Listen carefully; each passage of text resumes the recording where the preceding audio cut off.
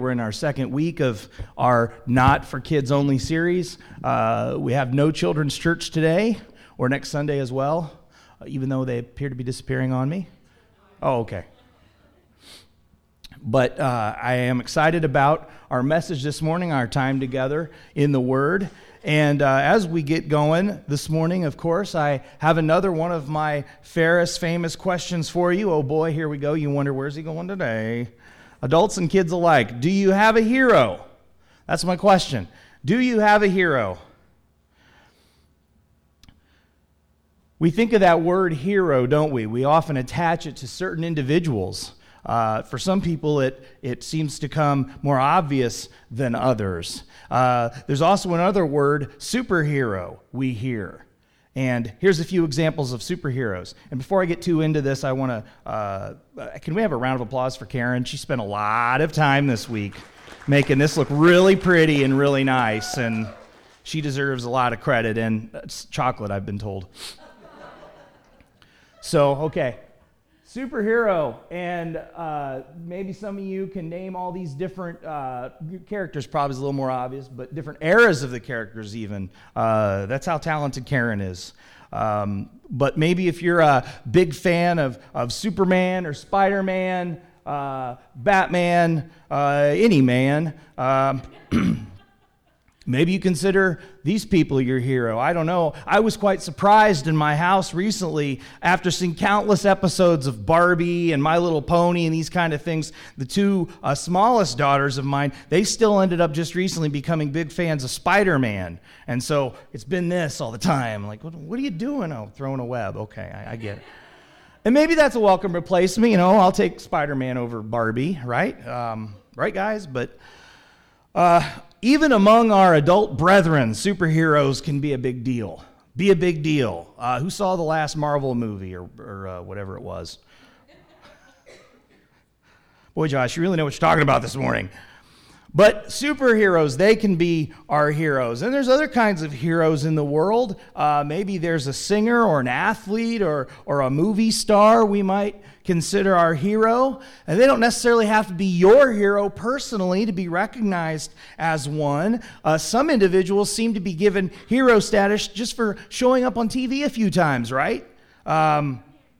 We might even question another person's hero, some of these names, some of these faces. But they are what they are, right? They are what they are. And then, of course, moving forward, there's also the kind of hero we heard so much about, and some of us remember these heroes well from the events right after September 11. That's what these pictures are here from, September 11 and in the days that followed. When the Twin Towers fell in New York, there were certainly a variety of heroes responding to the scene and in the aftermath of that terrible tragedy. And the screen behind me contains just a few of them. And for just a moment, maybe it was too short of a moment, but for a few moments or a year or however long that was, for many Americans, there was a continued sense of honoring our heroes, right? We seem to notice that in this nation, the ones with us as well as the fallen. And here's a few more of those, not from 9/11, but just other heroes we might think of or we might name. But as you continue to think of what your answer may be to the question, who is my hero? I've got just a little bit of history for you on that word. And the adults may find this more interesting than the kids.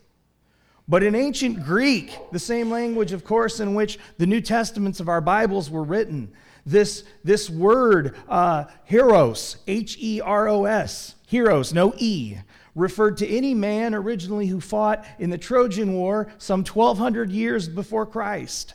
And no matter how embellished these accounts may have been by Greek and Roman poets and storytellers, but later on, the word heros changed. We talked about last week, remember, words have a tendency to change over time.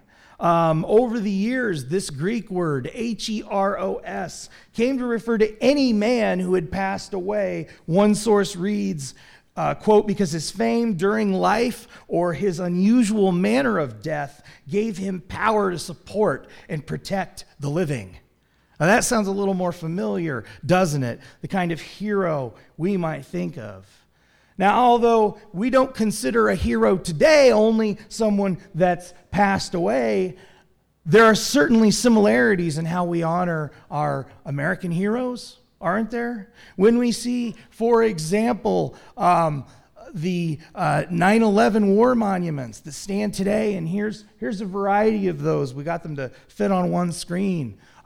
We can be reminded that the ancient Greeks had monuments to citizens of the ancient city of Marathon. In Marathon, a great Grecian battle was fought in 490 BC. And this is the history of this idea of honoring heroes, of having monuments to heroes and events. Now, the Greeks didn't on the whole consider their heroes people to worship like they did Zeus. But they paid them honor, they paid them respect as we do today. But consider this. When it comes to placing someone on a pedestal, when it comes to placing someone on a slab of concrete, is there anyone more deserving of this honor than our great God? Who's your hero? Who is your hero ultimately? During a time in which Greek idols, Zeus and others, were being worshipped, it was no coincidence. God was literally born as a man named Jesus Christ. The timing is interesting if you think about where we were in the way we considered people of influence. We discussed last week in our message entitled, God is Real, how God himself wasn't ever born. He always just existed. And Jesus Christ always existed as God. But unlike God the Father, as we said last week, God the Son, this Jesus came to be born among us.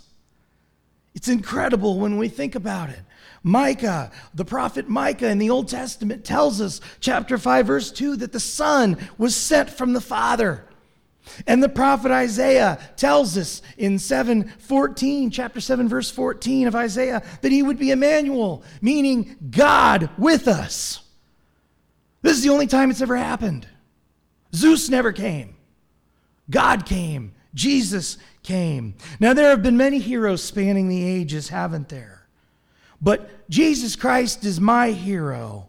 He was God himself coming from God to man. The Gospel of John, I think one of the most incredible books anyone's ever written, probably my favorite book of the Bible. Chapter 1, verse 1 says it this way: in the beginning was the Word, and the Word was with God, and the Word was God. Wow. Think of that. Think of that. No one else has ever done this but Jesus. This Greek word translated word, which John uses in his book, was originally logos, Greek word. It was a popular word both for Jews, those readers of the Old Testament, and the Greeks at the time it was written. It speaks of the greatness of Jesus, how he's our hero as he was revealed to a people who had already known some heroes, some big names, had put a few people on a few pedestals. This word logos we find in our Jewish scripture. Psalm 33 verse 6, for example, which says, by the word of the Lord the heavens were made. In Psalm 107:20, it says he sent out his word and healed them. The logos of God, or the word of God, was for Jewish readers the personification of God's revelation. Let me say that in another way so you don't think I'm saying supercalifragilisticexpialidocious up here. This was God revealed in a person. They would understand it that way. For the Greek readers at the time, they would understand logos as the connecting piece, the link between God and people. No matter who you were in the ancient world at the time you read these words, Jesus would be understood as he who is worthy of all the honor in the world. That's the way this text would be understood when it was written.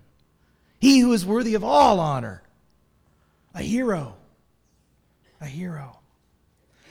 We've got some worldly heroes today that are born in, or they come to achieve a seat in the lap of luxury. in the late 1980s, which is the era of these people, if you can't tell. There might even be a face or two up there you might recognize if you think about it long enough, but that's for you to figure out. I'm not going to reveal that. I might get in trouble if I do. But in the late 1980s, there was a survey, not to these folks, but to high school students in one part of the country. And it contained the question, and I ran across this recently. I thought it was really interesting historically. An overwhelming answer. First, let me tell you the question. The question was, who would you like to most follow an example as you become an adult? Who do you look up to? Now, this was the late 1980s. Before I tell you the answer, remember this. An overwhelming answer to the survey was Mr. Donald Trump. Now, regardless of our opinion of President Trump today, I think most of us would agree that 30 years or so ago, Mr. Trump's reputation and surroundings were a little different. Some of the church, most of the church probably even considered his aspirations worldly at best. 1980s, again, let's go back in time here. Mr. Trump is likely considered a hero for some folks today for many different reasons than he probably was at this time on the timeline. But to a little town named Bethlehem 2,000 years ago, Jesus didn't arrive to a family of success. He didn't come for the purpose of showing off good business sense. On the other hand, his was the biggest riches to rags story of all time. Incredible. Goes completely against who we normally think of as a hero. As a hero, doesn't it? Showing a spirit of humility, Jesus, the Son of God, would be not only the means by which God the Father only created the world, says Hebrews chapter 1, verse 2. Bible says this. The means by which God created the world, but also how God would bridge the sin gap to the world. Colossians 1:6. Jesus made you and he saved you. It's incredible. Jesus put the whole world on his shoulders after setting all things in motion. I don't know about you, but this is my hero. This is my hero, indeed. Do you know how to make a hero sandwich?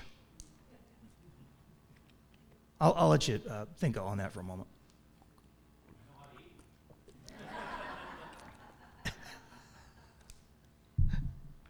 That's the best part, isn't it? I just thought we would thoroughly cover the subject of hero this morning, you know. If you've not had one, kids, ask your parents to make you a hero sandwich this week because they're going to sound delicious. And everybody's going to be hungry when I get done. And, you know, I'll either be making people happy or hungry and upset at me. I don't know, but.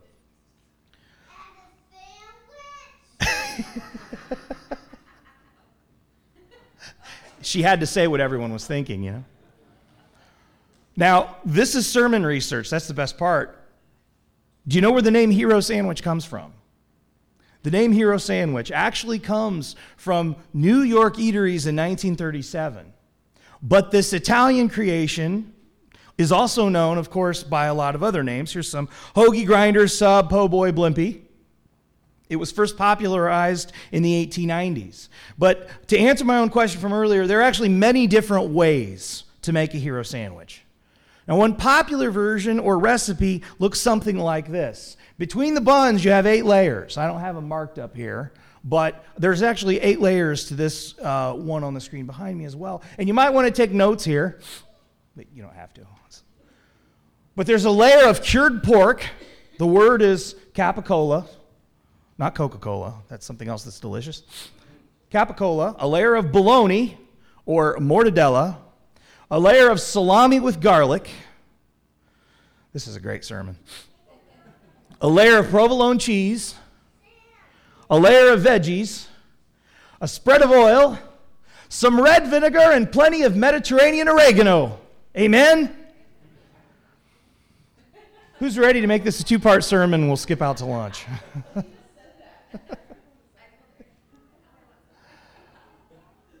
8 ingredients, right? 8 ingredients making up one version of the popular hero sandwich. Now, I find this completely delicious to think about, but this still doesn't compete with Jesus, the bread of life. But interestingly enough, I'd actually like to count 8 prophecies, or Old Testament ingredients, if you will, that went into the formation of my hero, Jesus. Preacher, we knew you always have to tie it back to food, don't you? Just like you might build 8 ingredients for a hero sandwich, I'd like you to join me in taking down a list of 8 prophecies if you care to take some notes for my hero Jesus. If you have some room somewhere in your bulletin or you wish to do this, you're welcome to. If you want to start making a list, you can start making a list right now with the header, Prophecies Christ Fulfilled. And just under Prophecies Christ Fulfilled, you can start taking these down. And I'll have them on the screen behind me too, because I don't want you to miss an ingredient. They're important. Number 1 is Jesus is the seed of a woman. Where do we start with the hero that is Jesus? Well, we can look at Genesis 3:15. This is where it all starts. God says, and I will put enmity between you and the woman, and between your offspring and her offspring. He shall bruise your head, and you shall bruise his heel. Remember this text? And then later, much later, in Matthew, thousands of years later, the first chapter, which gives that genealogy from Abraham, the descendant of Adam and Eve, all the way to Joseph, the husband of Mary. In verse 20, an angel says to Joseph, do not fear to take Mary as your wife. The seed of the woman is where it all begins scripturally, with Jesus Christ, the first prophecy he fulfilled. And by the way, in case you're already thinking, why only 8? Didn't Christ fulfill a lot more prophecies than this? Yeah, but it'd be about a mile-high sandwich. I mean, we're talking 400 ingredients. So, you got to be able to fit the whole thing in your mouth. So we're going with 8 today. Of a sandwich. Now here's ingredient or prophecy number 2 for your list. Isaiah 7:14 says this, behold, the virgin shall conceive and bear a son and shall call his name Emmanuel. And Matthew chapter 1, verses 18 to 25 confirms the fulfilling of this prophecy with the birth of Christ. Isn't it amazing? This is God we're talking about. God came to us, was born with nothing, barely even a set of parents. Barely that. And yet he chose to come to us in these circumstances. This is amazing if you think about it. We don't spend a lot of time meditating on this. Maybe around December we do, but throughout the year, do we often stop and think about the fact Christ was born of a virgin or a young woman? Very important that we keep that in mind. Okay, number 3 ingredient for my hero, Son of God. Jesus was and is the Son of God. And we've been talking about this last week and today. Jesus is not God the Father. We need to keep that in mind. We don't want to confuse the two. But he is God the Son. And our scripture for this prophecy, fulfilling it, is found in Psalm 2, verse 7. Even within the Old Testament, which says, the Lord says to me, you are my son, today I have begotten you. Jesus is the only begotten Son. Very important that we understand this as well. Now, the first 3 ingredients have perhaps been the real, if you will, meat of our ingredient list, haven't they? Like those first 3 layers of meat. But if that wasn't enough in the stack for our bodies, hearts, and minds, I'm going to press on with 5 more. 5 more prophecies about Jesus. And I hope I'm making you just as hungry for the bread of life as you are for Subway over here in Stanton a few minutes ago. Number 4 is Jesus is son of Isaac. Jesus was the son of Isaac. And this is important. It may seem at first like less important, but it's kind of like that layer of cheese, If it wasn't there, we would miss it. In Genesis 21:12, God says to Abraham, whatever Sarah says to you, do as she tells you, for through Isaac, your offspring be named. Shall your offspring be named? And then in Luke, the 3rd chapter, where we're given Christ's genealogy from creation, guess what? In verse 34, Jesus is noted to be the son of Isaac. The son of Isaac. It's important. The bloodline for my hero is super important. Got to note it. And that leads me on to number 5. Number 5 is this: Jesus comes from the house of David. If you remember back in Jeremiah 23:5, and I know I got a lot of scripture this morning, that's why I've got it up here too. But the prophet says in Jeremiah 23:5, "Behold, the days are coming, declares the Lord, when I will raise up for David a righteous branch, and he shall reign as king and deal wisely, and shall execute justice and righteousness in the land." Who is that speaking of? Luke chapter 2, verses 1 to 4. And we hear this often again around December. Who is raised up as a righteous branch? The one that comes to town from the town of Nazareth, because he was of the house and lineage of David. So important. This traditional Christmas story, which we read every single month of December at Ferris Church of Christ, think of all the layers of prophecy. You know, we skip over them. We go over them so quickly, but they really add up to quite a sandwich if you think about it. What's the 6th ingredient here? What's the 6th ingredient? I touched on this one last week briefly. Where was Jesus, the Son of God, born? From the house of David, born in Bethlehem, wasn't he? Born in Bethlehem. Again, location, so important. We know who he is because of where he came from. This prophecy originated in Micah chapter 5, verse 2. It was fulfilled in Luke chapter 2, Matthew chapter 2 as well.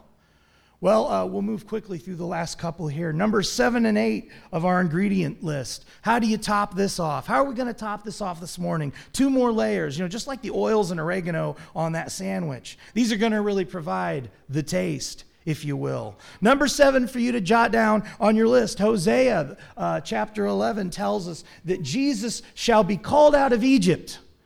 Well, when is this fulfilled? Do you remember Matthew chapter 2, verses 13 to 15, when that angel tells Joseph to take Mary and Jesus to Egypt to get them away from King Herod?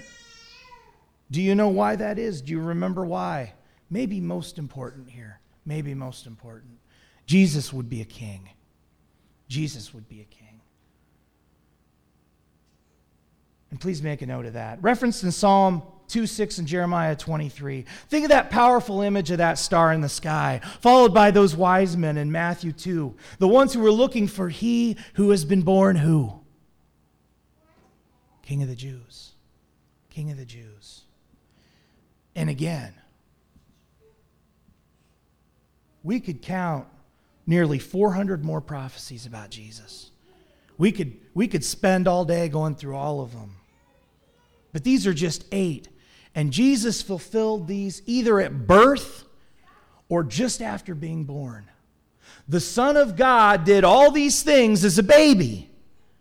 As a baby. Clearly a hero. You've just heard a list of ingredients that make up a hero sandwich.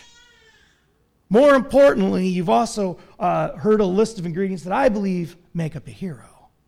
I believe make up a hero. And I guess my question is, why settle for anything less on your plate? Why settle for anything less? One commentator notes that from Genesis 3:15 onward, how far is that in our Bible? A couple pages? A couple chapters? Jesus, the Son of God, is the Bible's favorite subject. We're 3 chapters into this collection of books. The hero of God's story, the Bible, is introduced almost right away in its narrative.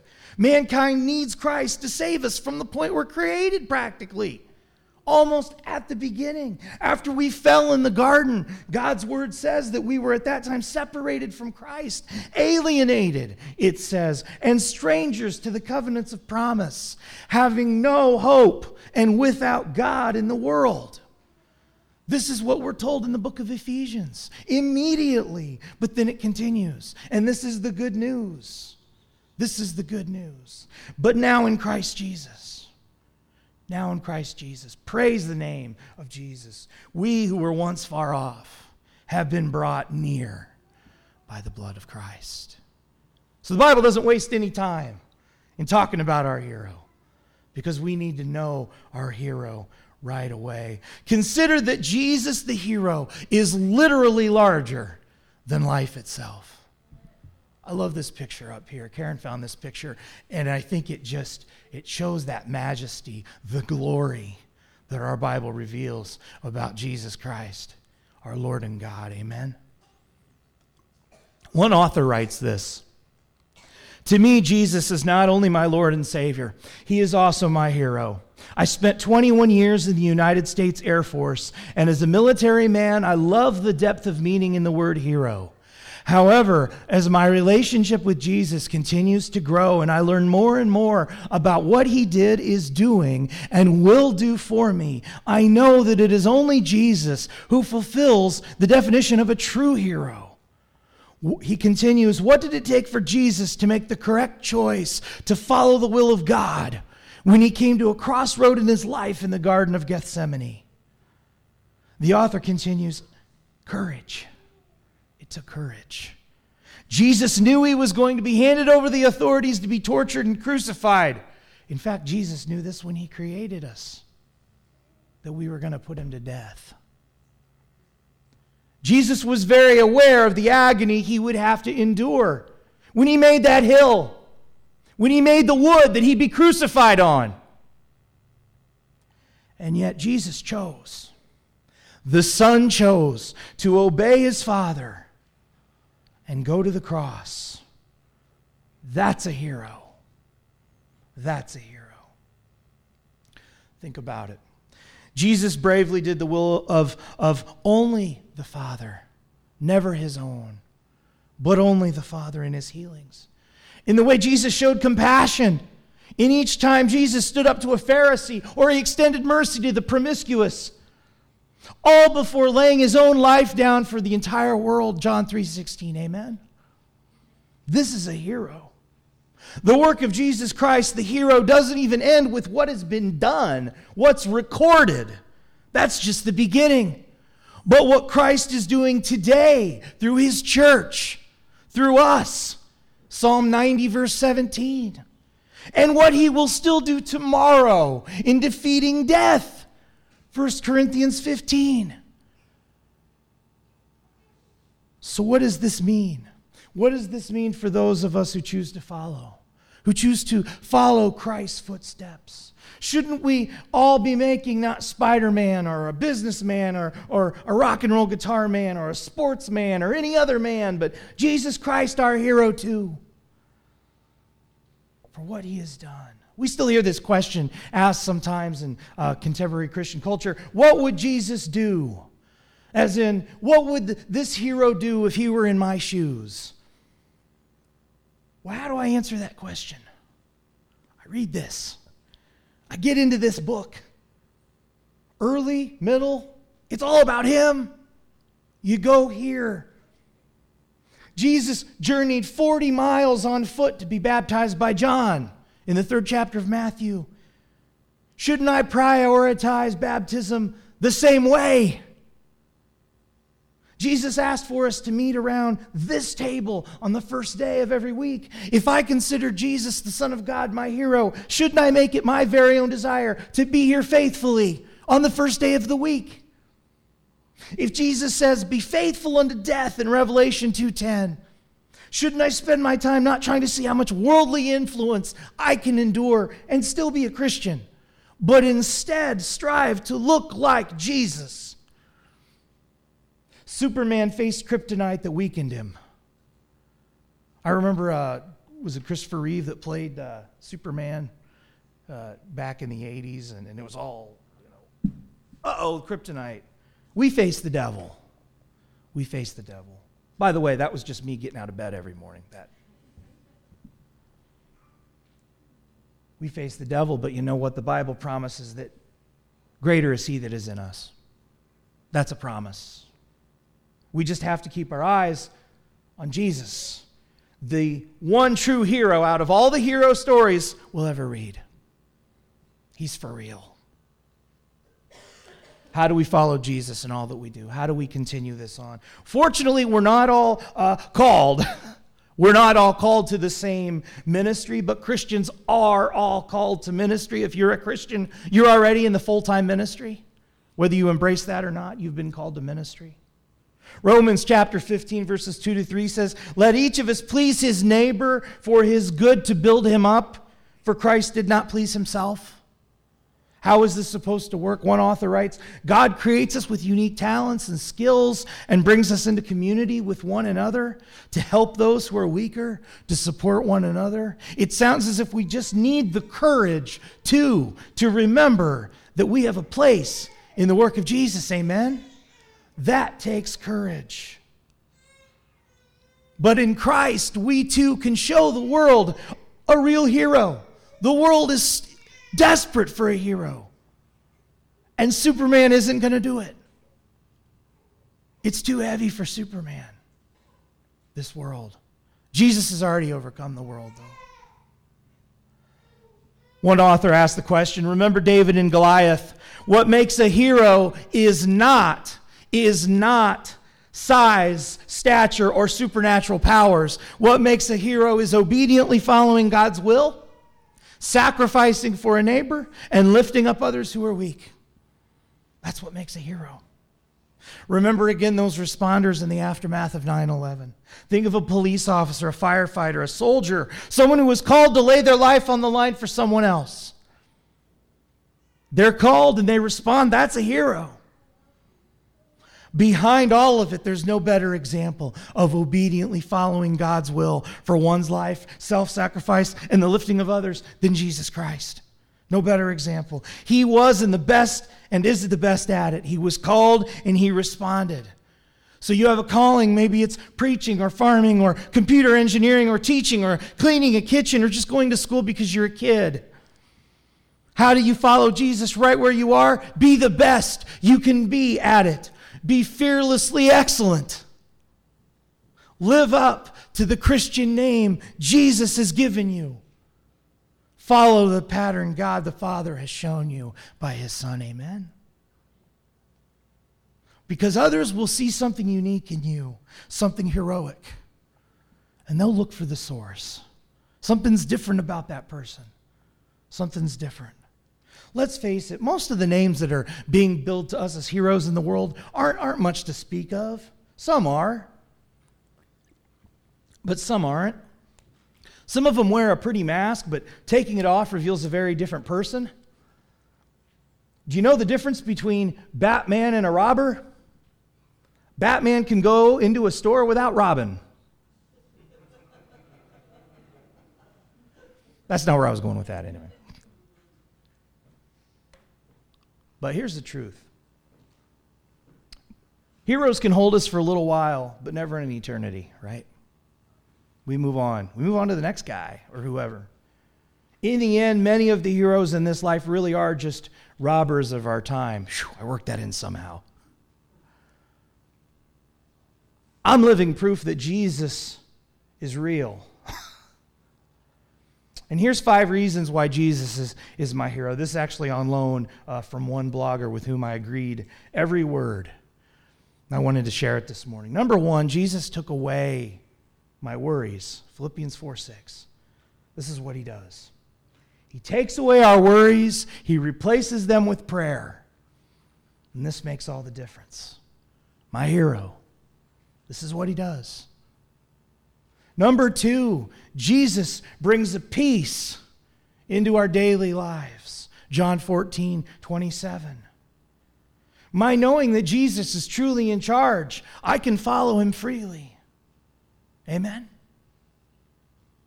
Number 3, Jesus is real, and Jesus makes me real. Jesus makes it okay for me to be real. I don't have to have a facade. I don't need to play pretend. I don't need to go through the motions of faith. I just need to glorify God before others. Take the gospel before others. Jesus makes me real. That's what we all want to be anyway. Because number 4, Jesus taught me not to fear. If Jesus faced death, I can do the same someday. Actually, if Jesus faced life in this world, whom shall I fear while I'm alive in this world? And finally, number 5, Jesus brought me into this church Jesus brings me into the church. He gives you a place among the saints. And he lifted me up and lifts me up daily to serve there. He does the same for you. And it's obvious it's God's will that I follow his Son in all that I do. This is what Jesus can do for you as well. Is Jesus your hero? Will you let him lead you to? He made you. He saved you. Will you let him lead you? And I thought this last slide was cute. Out of all these heroes, Jesus says, and that's how I save the world. Will you let Jesus be your hero too? Let's pray.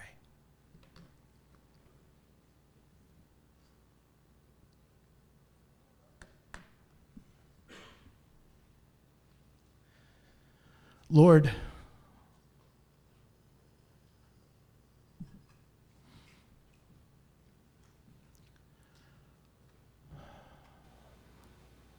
often, Lord, in this world, we might feel lost.